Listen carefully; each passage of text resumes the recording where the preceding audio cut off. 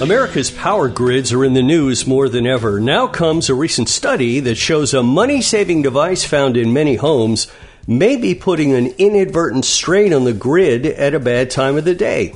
Joining us to explain is Max Zhang, a professor at Cornell's College of Engineering and faculty director at the Cornell Atkinson Center for Sustainability. Professor, give us just a short summary of the ways we currently use these smart thermostats. A lot of us have those devices at home. They're basically a device that can learn your behavior and try to save your energy cost as much as they can.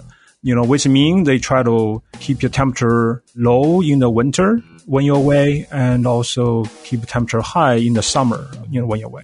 And then they can learn your behavior. They can sense there's nobody at home and they'll automatically adjust temperature settings. So, I think those devices can do many good things here.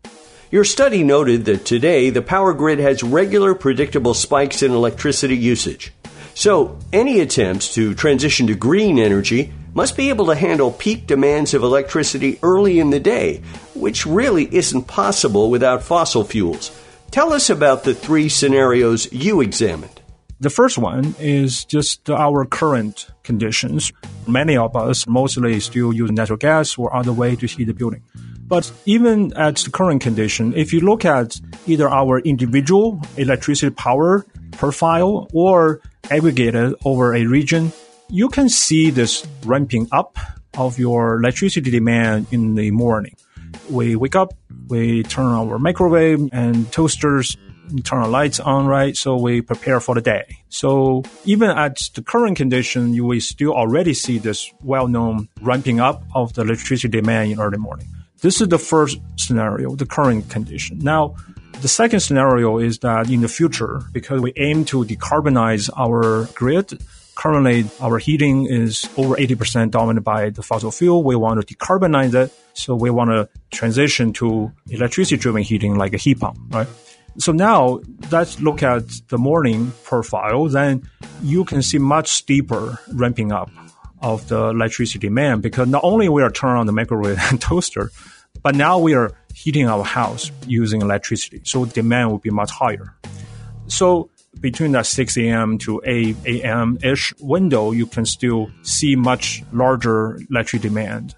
Now, this is the second scenario. So third scenario, basically we are discussing in our study is that we are using electricity and the heat pump to heat our building, but also now we are using the thermostat, right, to control the heating. And what we found is a majority of us set the thermostat at default setting for morning, which means because the temperature was set at lower level at night, around 6 a.m., you want to warm your house before you wake up. So now many of those heat pumps will start working around 6 a.m. Now you can see in the third scenario, much narrower and a much steeper and higher electricity demand in a very narrow window. That's a concern. But I want to bring this to a much bigger context. Now we are looking to the future. Into the future, most of our electricity is going to be generated from renewable energy or broadly clean electricity generation sources.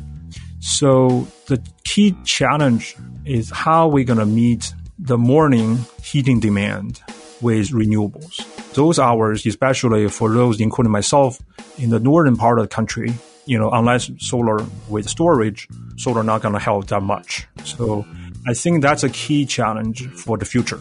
It's not a key challenge right now, but our study is showing we had to start working on this because this is going to be a major challenge very soon. We've been talking with Professor Max Zhang, a professor at Cornell's College of Engineering and faculty director at the Cornell Atkinson Center for Sustainability. Professor, as we wrap this up, any final words for our listeners? The key strategy to overcome this upcoming winter peaking challenge is to make our buildings more efficient. As a society, we had to put more emphasis on thermal envelope insulation to reduce that demand in the first place. And hopefully we can advocate more program, more incentives to make every single building in the United States much more efficient. Very good. Max Zhang, thank you so much, sir, for joining us today. Thank you. And that's it for this week's show. Special thanks to this week's InfoTrack contributors, Roy Mackey and Gina Tedesco. Our internet services are provided by Pair Networks. Our executive producer is Randy Meyer, and I'm Chris Whitting. We hope you'll join us right here next week for another edition of InfoTrack.